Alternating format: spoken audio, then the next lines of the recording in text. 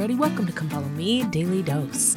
I'm Lindsay Hansen, and today is March 3rd. Today we begin a brand new Come Follow Me block, which is going to be 2 Nephi chapters 20 through 25. So we have 6 chapters here, but if I'm being honest, we'll probably spend about half the week in chapter 25 because it's phenomenal. So as we jump into this week's Come Follow Me block, and specifically as we jump into today, there is a phenomenal prophecy that's found in here. It's absolutely incredible. But I'm going to do my best not to get too caught up in the thick of thin things.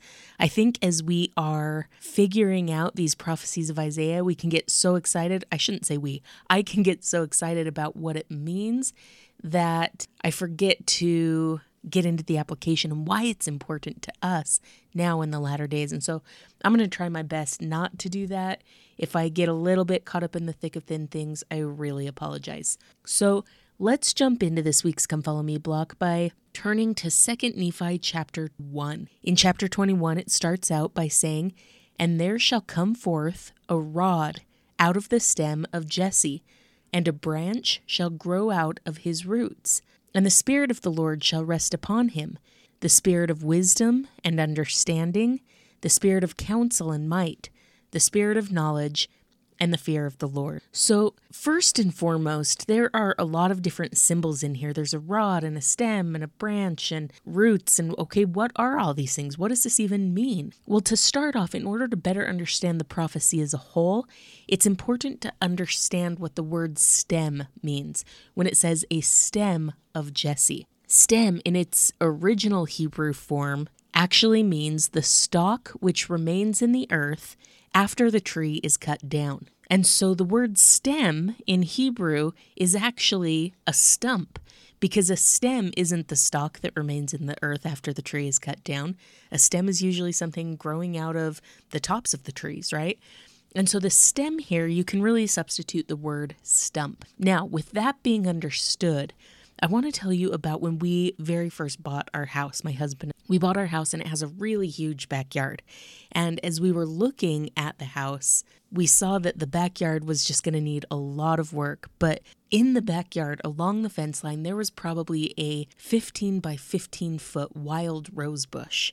And of everything that needed to be done on the house and everything that needed to be done in that yard, my husband just wanted to get his hands on that wild rose bush and he wanted to cut it down. And so after we bought the house, he just went for that bush and he just started cutting it and ripping it out. And that was great. It was great to have all that extra room. It was great to have that eyesore out of the way because it hadn't been tended at all. And so it wasn't like a pretty rose bush. So when he got that out, it was great. But the issue was that bush was so big that its roots had spread pretty much all over. And so after my husband cut down the wild rose bush, those roots began sprouting up new plants. And so we had all these new rose bush starts popping out of our ground all over our backyard. Now, you might be hearing that and thinking, okay, what in the world does this have to do with anything that we're talking about?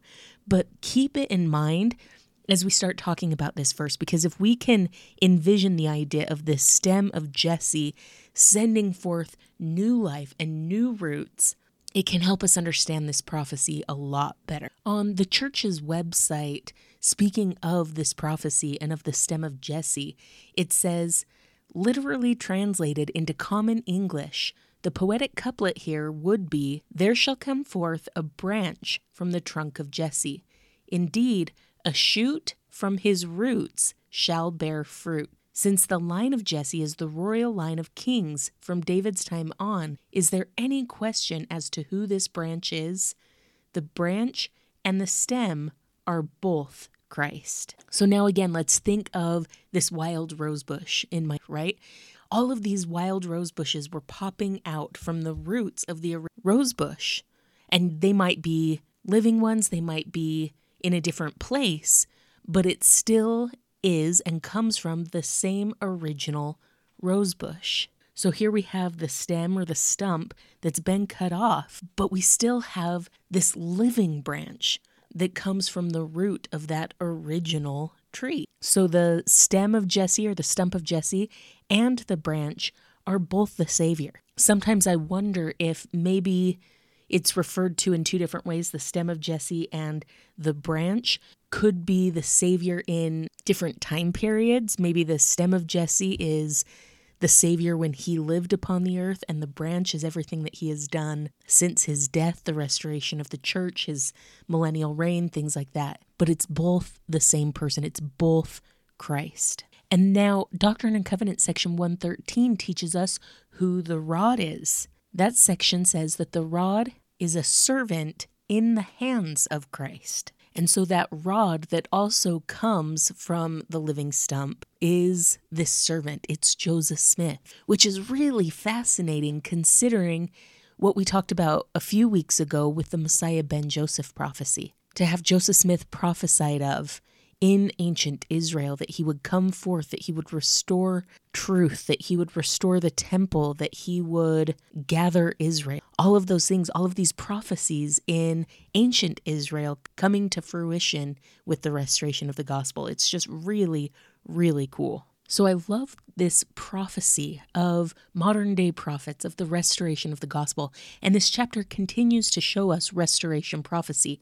Remember, the latter days and the restoration of the gospel are one of Isaiah's probably 5 main topics that he talks about. Here in verse 10, we see that again when he says, "And in that day," meaning the latter days, "there shall be a root of Jesse, which shall stand for an ensign of the people. To it shall the Gentiles seek, and his rest shall be glorious. And it shall come to pass in that day that the Lord shall set his hand again, the second time, to recover the remnant of his people, which shall be left." So we see this strong restoration prophecy along with a prophecy of the Savior gathering his people to him again. The gospel of Jesus Christ is central to that gathering. The Book of Mormon is central to that gathering. Christ is trying to bring his people to him and bring them to safety. And in that way, I still love this imagery of that wild rose bush just spreading like wildfire throughout my entire lawn. That is what the Savior does through the restoration of the gospel. He sends it forth everywhere to get to everyone, to bring everyone back to him. When the scriptures say that his hand is outstretched still, it's because the Savior, yes, he was cut off. He is that stem or that stump, but he still lives. And because of that, he is a living branch that still works his marvelous works among his people today. He is reaching out his hand. He is spreading forth his word, and he is striving to bring all of us back to him. And my friends, the beautiful thing about this is that latter-day work, it's not just about the rod and the stem and the branch, but our Father in heaven invites each and every one of us to be a part of this incredible, foreseen, prophesied of gathering of Israel. He invites us to be part of this work. He doesn't need us to do this work for him. He is capable of doing this work on his own.